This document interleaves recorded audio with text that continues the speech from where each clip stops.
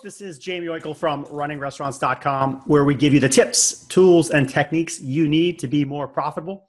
I've got a great one question with episode for you with Roger Beaudoin from restaurantrockstars.com.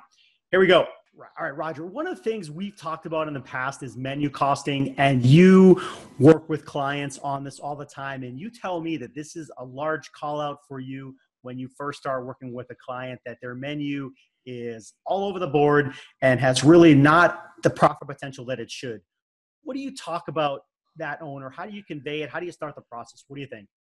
Well, again, I started in this business over 2 decades ago, not knowing anything about the restaurant business. I made my missteps with chefs that couldn't cost out a menu to save their life. They could put out really pretty food, but my food costs were out of control. And I really had to dial in my systems, and I became absolutely obsessed with profit. So I designed a menu a long, long time ago.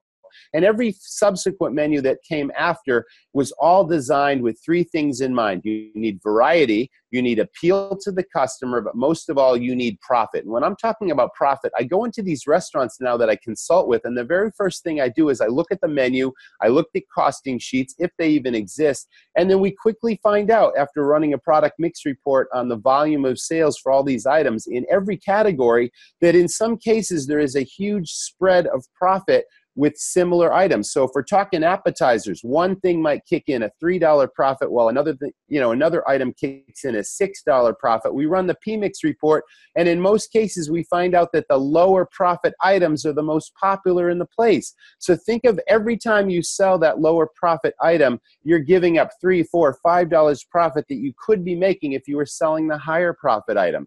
So why not go back to the drawing board and re-engineer a menu where every single item on that menu by category, that means all the appetizers contribute a very similar, if not equal profit. All of the entrees contribute a single, if not equal profit, as well as the desserts. And that's how you maximize profit on a huge scale.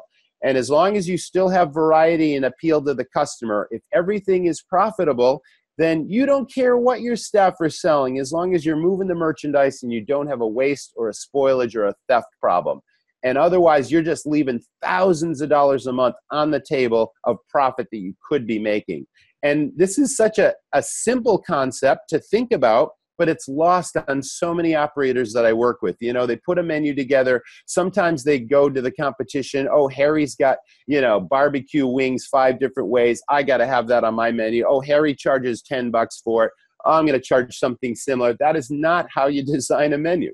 So yeah, that's my best tip right there. As you can tell, this is a hot button issue for Roger, and he gets all worked up and excited about, because restaurants are doing this wrong. And exactly what he talked about of contributing equal margins is a huge part of having a successful menu. You can sell a lot of something, but if it's making you no money, guess what? Can't take that to the bank. So good stuff. I appreciate that, Roger. And you should absolutely go to Roger's stuff for more tips on menu costing. But let me give you some of his info. Roger Beaudoin is at Restaurant Rockstars, and you can find them at www.restaurantrockstars.com.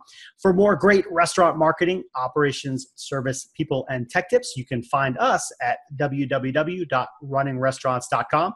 We will see you next time.